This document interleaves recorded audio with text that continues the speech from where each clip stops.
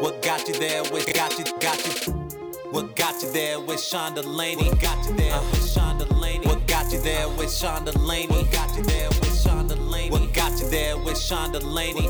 Best-selling author, hospitality entrepreneur, disruptive business rebel, and social change agent Chip Conley is a leader at the forefront of the sharing economy. At age 26, he found and took an inner-city motel and turned it into the second largest boutique hotel brand in the world. Chip's books, Peak, and the New York Times bestseller Emotional Equations share his own theories on transformation and meaning in business and life. Chip was the CEO of his innovative company for 24 years, and in 2013, he accepted an invitation from the founders of Airbnb to help transform a promising home-sharing startup into what it is today, the world's largest hospitality brand, where he works as head of global hospitality and strategy. If you're like me and love to travel, then listen up. Are you looking to get outside your comfort zone in 2018? Are you tired of the monotony of your 9-to-5 job with no adventure? Do you want to connect with new people on epic adventures? If so, then GlobeKick is what you're looking for. GlobeKick is redefining travel for the millennial generation. GlobeKick knows that memorable travel is built on the quality of the experience you have and the people you connect with along the way. That's why their members can choose from curated travel experiences throughout the year with like-minded people. Unlike other travel providers, GlobeKick members get to know each other through a private social network before choosing when and where they travel together. In 2018, they've teamed up with partners around the world to feature a Sahara Desert camping trip out of Morocco in May, a boating journey through the Sandblast Islands in the Caribbean in August, and a volunteering trip to an elephant sanctuary outside of Cambodia in December. If you want to travel the world with your kind of people and not break the bank, then head to globekick.com and enter WGYT to receive 10% off your membership. That's globekick.com and enter code WGYT to receive 10% off your membership. Chip, thank you for joining us on What Got You There. How are you? Sean, it's great. I think we probably have fellow Irish-American roots. Is that right? You are very correct. Yes, we do. Yes, we do. Awesome. Well, I want to start off. I want to read a quote by you, which it really hit me, and I want to get your thoughts on it. So it's to reflect on what I've learned as a business leader and as a human being, then share it with others in such a way that can make a positive difference has been one of the most satisfying and meaningful endeavors of my life. When you hear that, what do you think about?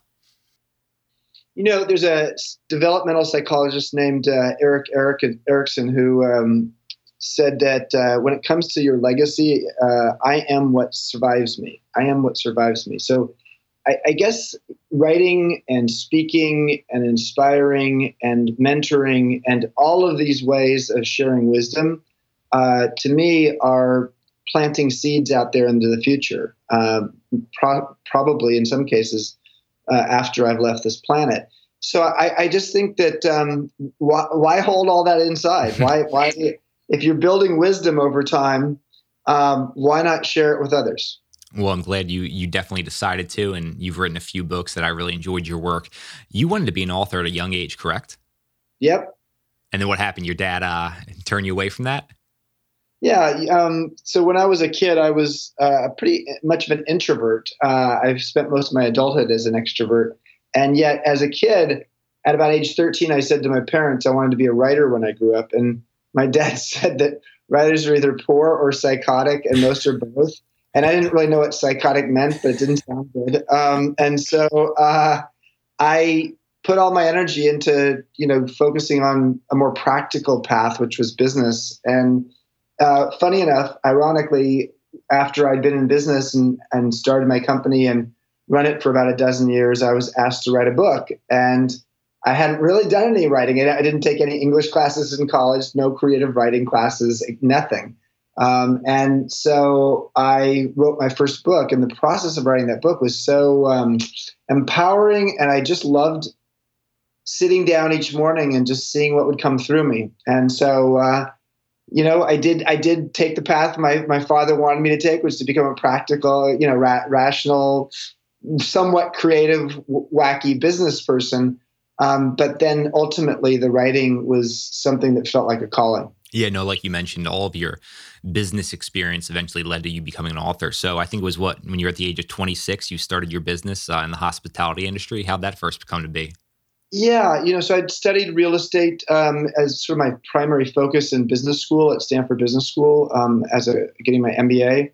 Worked for a couple different real estate companies, including Morgan Stanley's real estate division, and then went to work for a real estate developer out of business school. And I was bored. I wanted to do something more creative. And what was interesting in the mid-1980s is the phenomena of boutique hotels was just getting off the ground in the U.S. Bill Kimpton and Ian Schrager had sort of gotten it off the ground in the early to mid-'80s. And at age 26, with no hotel experience at all, I decided I was going to become a hotelier, a boutique hotelier, and buy a broken down motel in the Tenderloin of San Francisco, which is not a particularly nice, it's not a neighborhood you walk through, you run through it. Against all odds, that place that I called the Phoenix, the name of the company was Joie de Vivre, meaning joy of life in French. And the first hotel, the Phoenix, became a rock and roll success story because all the musicians coming to town wanted to stay there. So that's how I got started. And then I created 52 boutique hotels during my almost 24 years as the CEO and founder. I mean, it's funny. So far in this talk, there's already been two themes of almost you not having any fear as you dive into something completely new. You mentioned writing a few years into your career, and then also when you're 26, having no boutique hotel experience and starting this off. I mean, do you have that fear of failure, or do you really trust and believe in yourself that you're not really too worried about that? I have fear of regret. Huh. Okay. I don't have fear of failure. And I wrote a book 6 or 7 years ago called Emotional Equations. And I really studied the nature of emotions and, everything from anxiety to happiness to regret. And regret as an emotion is 2 times as strong when you regret something that you could have done but didn't do than when you do something that you did but you didn't do it well or you wish you hadn't done it. So in essence, you have a lot more regret when you actually don't do something. Why? Partly because that regret doesn't go away, especially if the opportunity was a once-in-a-lifetime opportunity at a particular time. You can't do that over again. You could try to do it over in a new way, but you can't go back and do your high school prom again. So long story short is, I think my fear is in seeing something growing inside of me that I really care about, am passionate about, and want to explore, and then not pursuing it. So I'm a classic Silicon Valley kind of person, I guess, which is the failure. You can have a fixed mindset or a growth mindset. Carol Dweck has done work on this at Stanford, and I think that trying to have a growth mindset, which means that you're going to try things, but you'll fail, but you appreciate that you're learning best when you're actually stretching yourself. That's really described to me pretty much my whole life. I mean, so then that's how it was when you were 26. You understood going into that you didn't want to have a regret here, or were you just excited about trying this as a new opportunity? I mean, I didn't know what it ultimately would lead to. I about a year into it, I built a business plan saying, okay, let's have 10 of these hotels in the next 10 years, which was a very audacious goal. But I think more than anything, what I really saw was I had a bunch of people sleeping on my couch. I was 26. I had, couch surfing as a business and as a piece of the lexicon didn't exist at that point. But when I had people coming to visit me in San Francisco, they weren't staying in local hotels. And the 2 primary reasons were, number one, that most of the hotels in San Francisco were too expensive. Number 2 is most of them were boring. And so my premise was, I'm going to create an inexpensive, exciting, sort of hip hotel. And that's what I did because I could see that there was a market for that. And that's been my thing, I think, my whole life, is being able to see the wave just over the horizon and seeing a market, a collection of people who may not be having their needs met properly. And that's what I did with the boutique hotel business and with each of these different hotels with its own niche. And then that's what I've done the last few years with Airbnb, with the founders. And then I have a new project that I've just launched this year that's doing that again. Yeah, no, looking forward to talking about Airbnb and some of your future projects you have that you just begun. You seem like you have a ton of wisdom. How do you define wisdom? There's a friend of mine, Bob Sutton, who wrote the No Asshole Rule and some other books. He's a professor at Stanford. He defines it as just the perfect alchemy of confidence and doubt. And I like that. I don't think wisdom is necessarily accumulating knowledge. Actually, I think wisdom is in some ways learning to edit what's extraneous and to actually distill what's most important. But it's that in tandem with knowing when you should have confidence and knowing when you should actually have doubt. And to me, that's another way of putting that is when to be a mentor, when to be an intern, when to be a sage, when to be a student. So to me, wisdom is being able to take all of what I've said here and distill all the experience and insight and pattern recognition that you have such that you can see what's essential and important and maybe what's true beyond all of the clutter and distraction. Does that mostly come with time? You mentioned pattern recognition. I'm thinking for myself, 31, clearly you have so much more experience than I do. So is it about the time and you just have to put in the time to develop that pattern recognition, or can you develop that from a young age much faster? I think I'm one of those people who believes that wisdom is something that you can actually cultivate, and therefore you can be young and wise. I'm sort of a believer in karmic lives, past lives, etc. Meaning that I do think that you can bring into this lifetime sort of an awareness that feels like it's not from just what you've learned in this lifetime. So for all these reasons, I think that just because you're old doesn't mean you're wise, and just because you're young doesn't mean you're not wise. But I do think that pattern recognition, thank you for calling that out, Sean. I do think that the pattern recognition is something that gets better over time. And certainly for certain kinds of wisdom, like emotional intelligence, there's reams of data and research that shows that EQ, emotional intelligence, is generally something you build over time. And it's partly because of just the pattern recognition of humans. A lot of times in pro sports, they talk about the athletes, like the game's almost being played in slow motion. Was there a point in your business career where you just thought things were just going so easy for you, where you could see things faster than normal? Yeah, sometimes it's the circumstances too. The .com boom in the Bay Area. So my hotels, the 52 boutique hotels we created, were all in California, and the majority were in Northern California. And so between, 1995 and 2000, we created, I don't know, maybe during that time, maybe 15 hotels, which is a lot of hotels in 6 years or so. And yes, I felt like everything was just perfect, but it was two things happening at once. One was the circumstances of the .com boom were such that the extraneous or external factors were allowing us to surf really well. But secondly, we had created at that point a bit of a reputation and a really evangelical collection of customers, such that, frankly, when the .com bust happened, it was clear that we had created loyalty, whereas some of our competitors hadn't.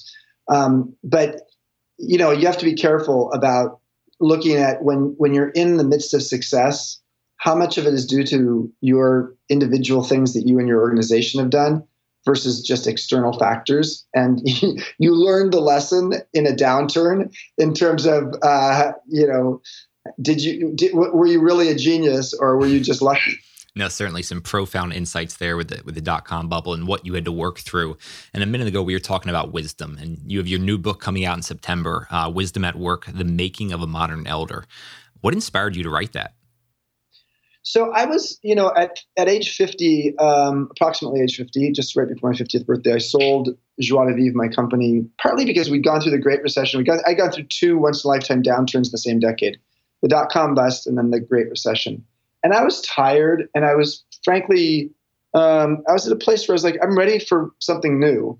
So I sold the management company and the brand. I actually held on to the real estate of many of the hotels with partners I owned those hotels with.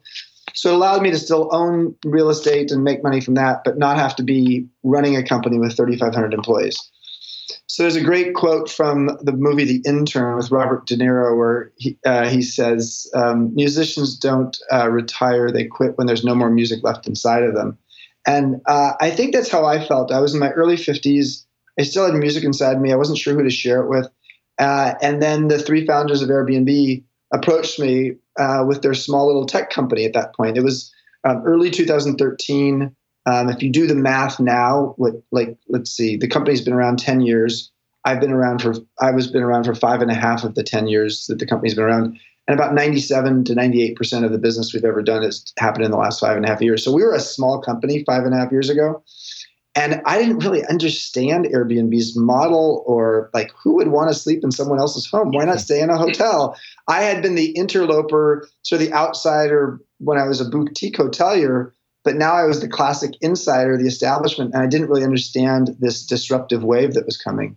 Long story short is I joined the company. I became a mentor to Brian Chesky, the CEO, and I also became head of global hospitality and strategy. But what I learned quickly was, even though I was supposed to be a mentor, and I needed to be an intern just as much, because at age 52, I'd never worked in a tech company before. So I didn't understand the lingo. I actually, frankly, didn't understand our core customer base, which at that time was millennials.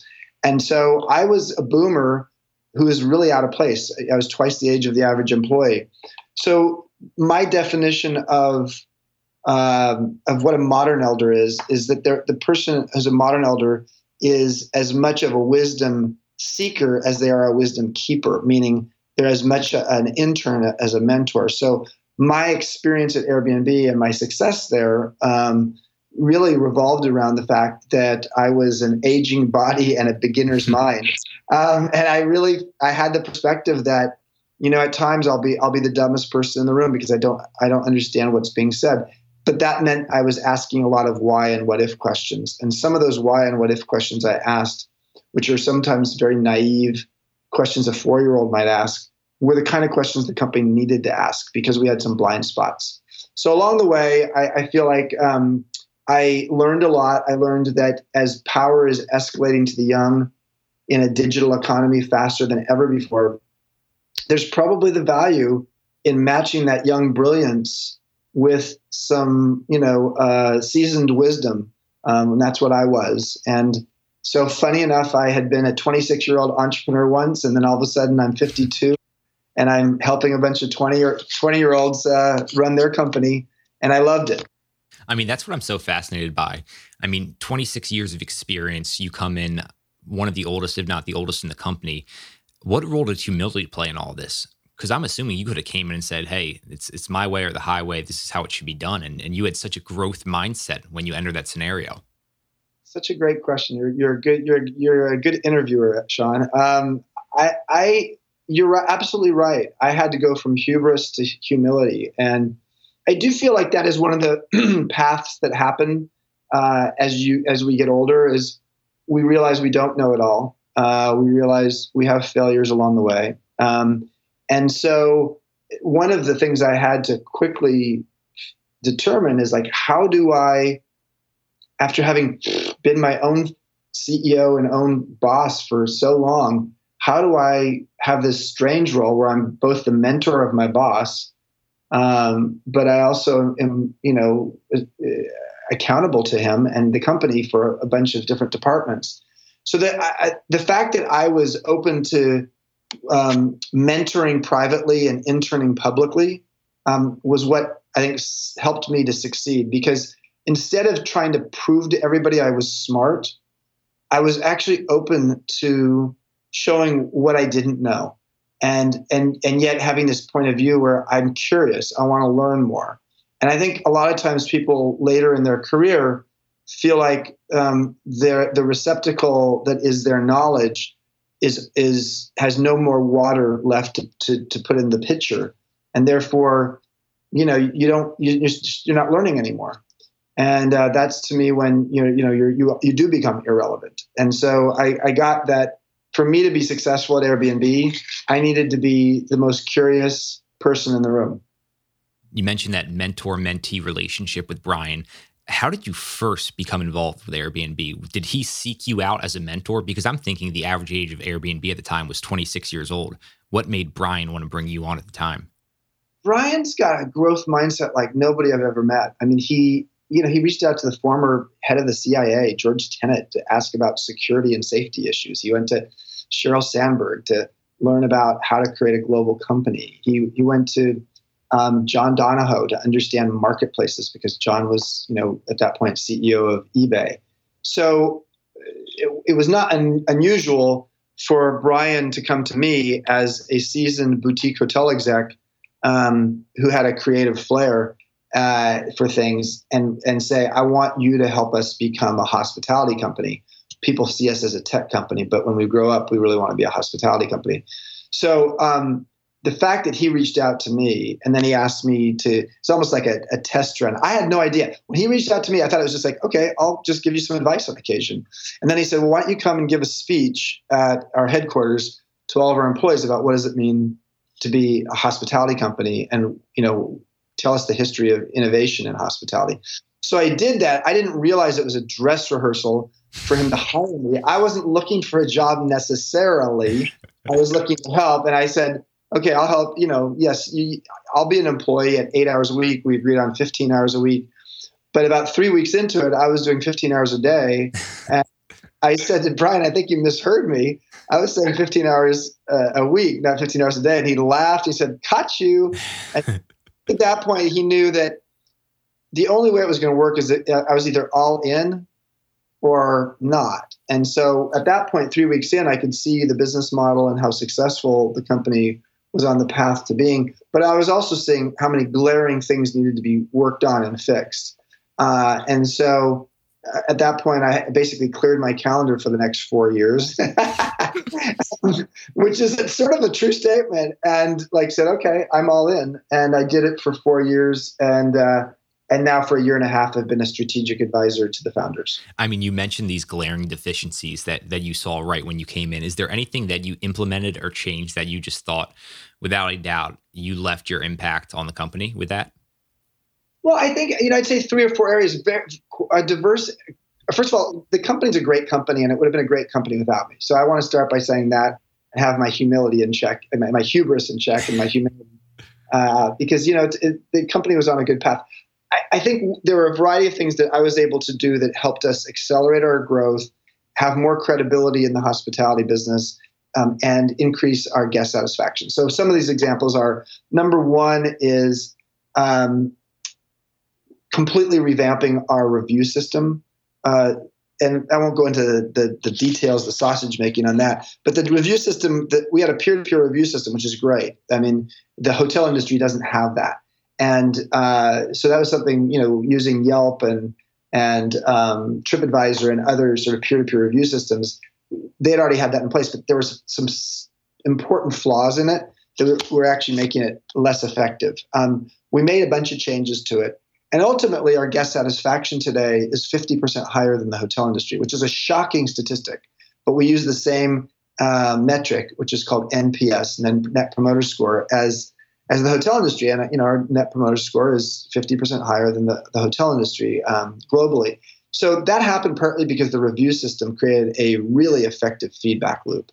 Now, it doesn't mean you're not going to have experiences on Airbnb that don't go well. And we sometimes those are high profile in the news. You don't hear about them in the news if someone throws a party in their suite at the hotel and everything keeps the whole hotel awake. That doesn't happen. That doesn't go on the news. But obviously it does happen. If something like that happens in a neighborhood, it affects more people. So, and we're a new player, and therefore we get more attention.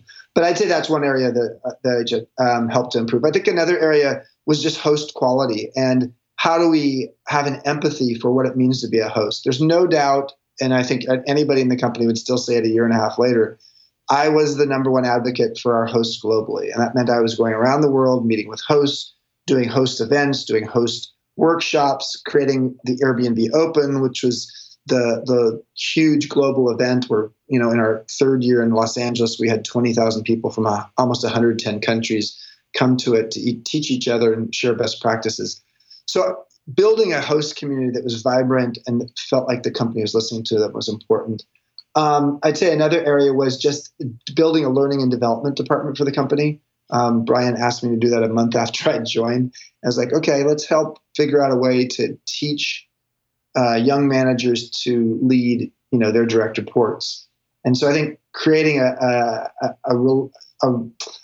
sort of a mutual mentorship kind of environment where people are constantly teaching each other was part of the reason that Airbnb in 2015 became the best company to work for in the U.S. based upon Glassdoor ratings. So those are some areas, but I think that one of the other areas that Brian would probably cite if you were asking him was I was like the Secretary of State to the travel industry. There was nobody in the company who had a travel industry background, which is sort of weird for a travel company. Not only didn't nobody in hospitality, but nobody in the travel business. When I joined, there were 300 people, and everybody had primarily a designer or tech background or legal background. So, being the person who went out to travel conferences, hospitality conferences, and then had people throwing tomatoes at me because of course we were the disruptor. But actually helping the industry understand what we're about didn't necessarily mean we solved all of our problems in terms of regulations and in certain cases having adverse reactions from certain industry organizations. But it absolutely made us a credible player in the field, in the world, of hospitality. And bringing Arne Sorensen, the CEO of Marriott, and his senior leadership team to Airbnb for a day and a half so we can do an immersion so they could understand what we're all about and how to market to millennials. This kind of sort of face-to-face diplomacy, I think actually helped us create a certain level of acceptance in the hotel industry. Now, again, there's certainly still some problems between Airbnb and the hotel industry, but it's not nearly as bad as it was 5 years ago. When speaking for myself and I'm trying to solve a big problem or I'm looking to be more creative, usually what I try to do is whatever my problem is, say I'm trying to solve a problem in the hotel industry, I'll look at something completely outside of that realm of my core competency to really spark some creativity. Do you do that at all, or do you see that with Airbnb? I know you mentioned Brian. He went and met with the CIA and things like that. Does that company constantly do that, and are you? Yeah. We I did that at Joie de Vivre in my company, and I've done it at Airbnb. And sometimes, it was like at Joie de Vivre, it was like, why is it that the mid-priced hotel segment in the hotel industry is so design challenged? Now, it's not true today, but 20 years ago, it was like, why isn't there a Gap of hotels? Because Gap was sort of, mid-priced fashion and sort of made mid-price, acceptable, whereas previously it was all Sears and Montgomery Ward and, bad clothes, in sort of mid-price clothing companies. And so I like to always say, well, why can't we do it like they do it? Why can't we be the fill in the blank of this particular part of our business? So Airbnb, we constantly would study other industries. I've in the past taken my senior executives and my direct reports out to an art museum and spent 2 hours at an art museum just roaming around, literally, or just going for a walk on the beach or going to the zoo. One time we took our senior leadership team to the zoo with the intent of saying, like, what's there to be learned out there? Because one of the challenges with our brains is you get so habitual that you lose the capacity to have serendipity and sort of like the spontaneous epiphanies that often happen when opposing thoughts are lodged in your brain at the same time. And so I'm a big believer in the idea that putting yourself in a different habitat can help you to think differently. That's fascinating. I actually ended up going to the zoo last week to spark that creativity. And you have so much experience in the travel industry. And I'm just thinking of a sponsor of our podcast, Globekick, which cultivates these travel experiences for the millennial. And what are you seeing right now in the travel and hospitality industry that just needs to be disrupted? Is there anything right now? Well, I think the idea that there's digital nomads and there's global nomads that, the moment, January 2007, the iPhone came along, it was the moment that all of a sudden the travel industry should have rethought its purpose in life. What I mean by that is, here we were 11 and a half years later, and the idea that there are people out there traveling, and they may not even have a home that they own or an apartment that they rent. They're just sort of on a sojourn, and they can be mobile because they've got, a laptop and a smartphone and a Wi-Fi connection, and they can do their work anywhere. And we see that, in companies like Remote Year and the like. And so I think what the hotel industry got wrong, and what the travel industry needs to look at, is how do you create extended stay lodging that is shorter than the normal monthly rental or annual rental you have to do for an apartment, but longer than staying in a hotel. And historically, the hotel industry has offered Extended Stay America or Embassy Suites or Residence Inn as the product for these people. And those products are like awful. They're just like they're for the poor, McKinsey 27-year-old who's on a project, for 3 weeks, who has to stay in a, totally antiseptic, banal kind of hotel like that, that's extended stay oriented. So it's why, Airbnb came along, and I think part of Airbnb's, one of the things we've done well is to satisfy that market. But I think that there's more and more needs for the traveler who's doing an extended stay somewhere. I think that's one key. Another area that I think, just the idea of localized travel and experiences, is something that we introduced at Airbnb almost 2 years ago with our experiences platform. But I think that has a long way to go in terms of just the amount of ability, the number of places you could actually connect with locals, and even just the personalization. To me, it's a travesty that I can't go onto some website in the world, plug in my information about the kind of things I'm interested in, find a traveling tribe of people, an archetype, like let's say there's 16 archetypes of travelers, find the tribe that's my tribe of the 16, and then have a social media and sort of almost forum-based relationship with those people, so that if I'm going to Edinburgh, that my tribe might be the explorer tribe as opposed to the diva tribe. My explorer tribe is like, okay, this is what you do in Edinburgh that you're going to enjoy. We still rely pretty heavily on just our own personal social media, our friends, and our friends don't necessarily have the same tastes we have. So I think that's an opportunity, the whole personalization and the ability for using data to basically create itineraries for people. That's so funny how you brought that up about having the social platform as well, because you actually just described that company I mentioned, Globekick, to a T. I might have to link you up with their CEO and just maybe bring you on as a strategic advisor.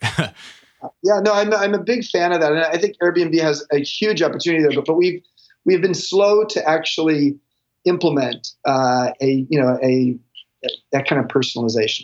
I mean, you mentioned implementation, and something that you're working on, your new venture. I think it's Modern Elder Academy. Is that correct? Yeah. So of course, people have to digest the idea of what's a modern elder. And I said earlier in the podcast that to me, it's different than a traditional elder. But think about it this way. Midlife has historically been defined as 45 to 65. But because power's moving to the young faster, and in certain kinds of geographies and certain industries, midlife starting at 35, because people start feeling a little bit irrelevant at 35, and it goes to 75 because you're going to live to 100. So my God, midlife has become a marathon from 35 to 75. And yet, historically, if you look at rites of passage and celebrations, I'm a big festival fan and fascinated by them. I'm on the board of Burning Man, and I'm fascinated by religious pilgrimages. But historically, we use these rites of passages and celebrations as a means of helping people through transitions. So, for example, bat mitzvahs, bar mitzvahs, quinceañeras were all about helping people through puberty. And you have bridal showers and weddings for people having babies and getting married. You have, funerals for people when they die. That's the ultimate transition. We don't have anything to help people through the transitions that occur during midlife. And it's sort of shocking, but it's partly because, frankly, in the year 1900, the longevity in the US was 47. So midlife was 25. So, okay, well, that's when you're having babies and you're having, getting married and things like that. So there wasn't a need for a ritual, but there is today. And so the Modern Elder Academy is the premise is that people need a midlife pit stop that allows them to refuel and repurpose themselves, knowing that they have a lot more time ahead of them to be relevant in society. So it's the first of its kind in the world. It's also, we think the category could be called a midlife wisdom school. It's in Mexico on the coastline, Pacific Ocean coast of Baja, about an hour north of Cabo San Lucas. And it opened on a beta basis in January. We had 153 people go through either a week-long or 2-week-long program. And we opened to the public in November. And so, people are going to be applying and coming on down and learning how to repurpose themselves. I mean, it sounds like you picked a terrible location, huh? Oh, my God. Well, I have been there on the beach already. So, it's, I think one of the signs of wisdom is to be able to understand the collateral costs and benefits of the decisions you make. So a lot of times we make a decision, there's a particular thing we're focused on, but we don't realize on the margins, there are some collateral costs and benefits. Well, I love living down there part of the time, and having this academy allows me to be down there more often, which is a good thing. No, good for you. I mean, you're such a disruptor. I love this conversation and hearing your thoughts around all of this, but you just mentioned a minute ago your involvement with festivals and Burning Man. What drew you to festivals, and then what's your role with Burning Man? So what drew me to the festivals, I think the more digital we get, the more ritual we need. And what I mean by that is we're awash in URLs, websites, but what we really need more of is the IRL experience, which is in real life experience. And so what does that mean? It means, how do we create environments where collective effervescence can emerge? This is a term, collective effervescence, that comes from Emil Durkheim, a sociologist from 110 years ago, when he studied religious pilgrimages. And what he saw was that people's sense of ego separation would evaporate, and what would show up in its place was this sense of communal joy. So I started going to festivals in a substantial way 20 years ago, before we were even more digital. But I joined the Burning Man board about 8 years ago, when we were going to take the for-profit Burning Man event and turn it into a nonprofit. And so it actually had a more of a global social entrepreneurship footprint in terms of what it was doing. And so I ended up creating a website called Fest 300 that then merged with a company called Everfest, which is the best festival discovery website in the world. And in 2013, I went to 36 festivals in 20 countries. And I'm fascinated by what happens when you bring humanity together and people have the chance to connect face to face in an environment where there's not the digital distractions of smartphones typically. So I was at a festival in India called Maha Kumbh Mela, which was with 100 million people at the Ganges River. Now that was fucking nuts. I loved it, partly because it was like, wow, that is something, I'll probably never experience again. So, but, learning how people connect, when they're in an environment that creates the space for them to really connect on a deeper level is fascinating. Is that what it's all about, human connection? I mean, you have so much experience. Is that what really carries you today? Those different connections you get with people? E.M. Forster wrote the book Howard's End and a bunch of other books. And the epigraph he had at the start of that book, which I think may have been his last book that he wrote, was only connect. Just those two words. The book starts with just only connect. And supposedly that's what he said on his deathbed as well, only connect. So the idea of connection existed way before we had a computer, way before we had social media, way before we had a LinkedIn to connect with each other. So the idea of connecting is something that's, I think, quite primal. It speaks to the idea of what humanity is all about. And so I do feel that is, to me, the thing that actually defines us as different than, the robots and artificial intelligence and computers that we work with, is the sense that there's a human connection to be made. And at the end of the day, whether it's going to a festival or going and staying in a hotel or staying in someone's home at Airbnb, it's that human connection that is resonant. And typically, if you read people talking about their experiences when they have the best experiences of their life, it's often about that human connection. Along the theme of connection, is there a few people, one or two, that maybe entered your life that without a doubt, if they had never come in, the trajectory of your life would be entirely different? Wow, that's a great question. My parents, I wouldn't be here without them. I think that I have a friend in Mumbai who I just saw a few months ago. He's been one of my best friends for 5.5 years now. He's like a soulmate. His name's Dara. And I think, he's half my age, and we just connected incredibly deeply. There's clearly a past life connection we've had.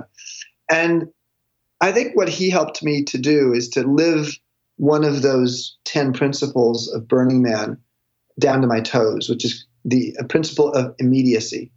To be in the moment, to actually be not in the past, not in the future, but just to be here now. He's remarkable in terms of his capacity to do that.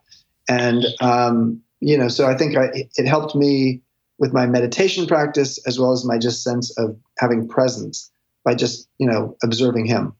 I mean, immediacy is something I struggle with. So without a doubt, I'm going to make note of that and make sure I'm really concentrating on that, not only today, but the rest of the week and remainder of the year. You mentioned your meditation practice. What does a typical day look like for you? Do you have any other things you implement or structure your day around to be more successful there? Well, I try to meditate each morning. And I'd say when I'm down in Mexico, which is where I am half the time, it happens every morning. It always happens. When I'm in San Francisco, where I live part of the time, it happens about half the mornings. It did not happen this morning yet. But that's a really great centering tool for me. It sort of helps me to just get in touch with my breath and be able to sort of wash away. It's like, it's like a snow globe. If you have a snow globe and you shake your snow globe, and that's our life. Our life is sort of a shaken snow globe. When you actually slow things down, all of those snow in the air goes down, and you can see through the snow globe. And so meditation for me helps create clarity. It helps create a precision of just seeing things. And so that's one thing. I exercise a lot because that gets me out of my head.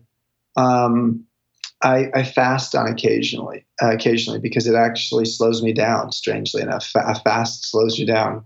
And I do my best to have a writing practice. When I'm writing a book, of course I'm writing, but I do a lot of writing early in the morning, and that's a great opportunity to allow my writer to wake up before my editor and to just channel big thoughts that are out there without self-editing. Well, Chip Conley, this has been absolutely fascinating for me. I know the listeners are going to get out of this. I entered this conversation hoping to get something out of it, and the amount of things you brought to the table were more than I could have ever hoped for. You have your new book coming out, Wisdom at Work, The Making of the Modern Elder. Where else can listeners stay connected with you? What else do you want them checking out? Thanks. Sean, my website's chipconley.com, and the Modern Elder Academy website is modernelderacademy.org. Those are two places to go. And I'm on most of the social media, or pretty much all the social media. I do a lot of writing on LinkedIn. So you'll see a lot of my articles there. Awesome. Well, Chip Conley, I can't thank you enough. Best of luck with everything you have going on, and looking forward to staying in touch. Thanks, Sean. Been great to connect. If you're like me and love to travel, then listen up. Are you looking to get outside your comfort zone in 2018? Are you tired of the monotony of your 9-to-5 job with no adventure? Do you want to connect with new people on epic adventures? If so, then GlobeKick is what you're looking for. GlobeKick is redefining travel for the millennial generation. GlobeKick knows that memorable travel is built on the quality of the experience you have and the people you connect with along the way. That's why their members can choose from curated travel experiences throughout the year with like-minded people. Unlike other travel providers, GlobeKick members get to know each other through a private social network before choosing when and where they travel together.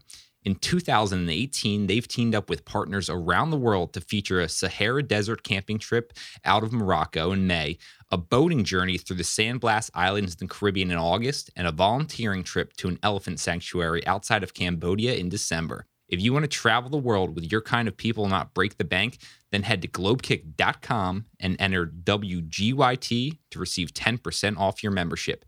That's globekick.com and enter code WGYT to receive 10% off your membership. What got you there with Sean Delaney? What got you there with Sean Delaney? What got you there with Sean Delaney? What got you there with got you. Thanks for listening to another episode of What Got You There. If you enjoyed today's episode, please leave us a review on iTunes and also share with your friends. Thanks so much. Looking forward to talking with you next time. If you want to stay up to date on all things I'm working on behind the scenes and everything we've got going on at What Got You There, head over to whatgotyouthere.com. You'll also be able to see more on podcast guests and what they're doing. Thanks to Justin Great for providing us the intro and outro song. If you like his music and want to find out more about what he's working on, head over to justingreat.com.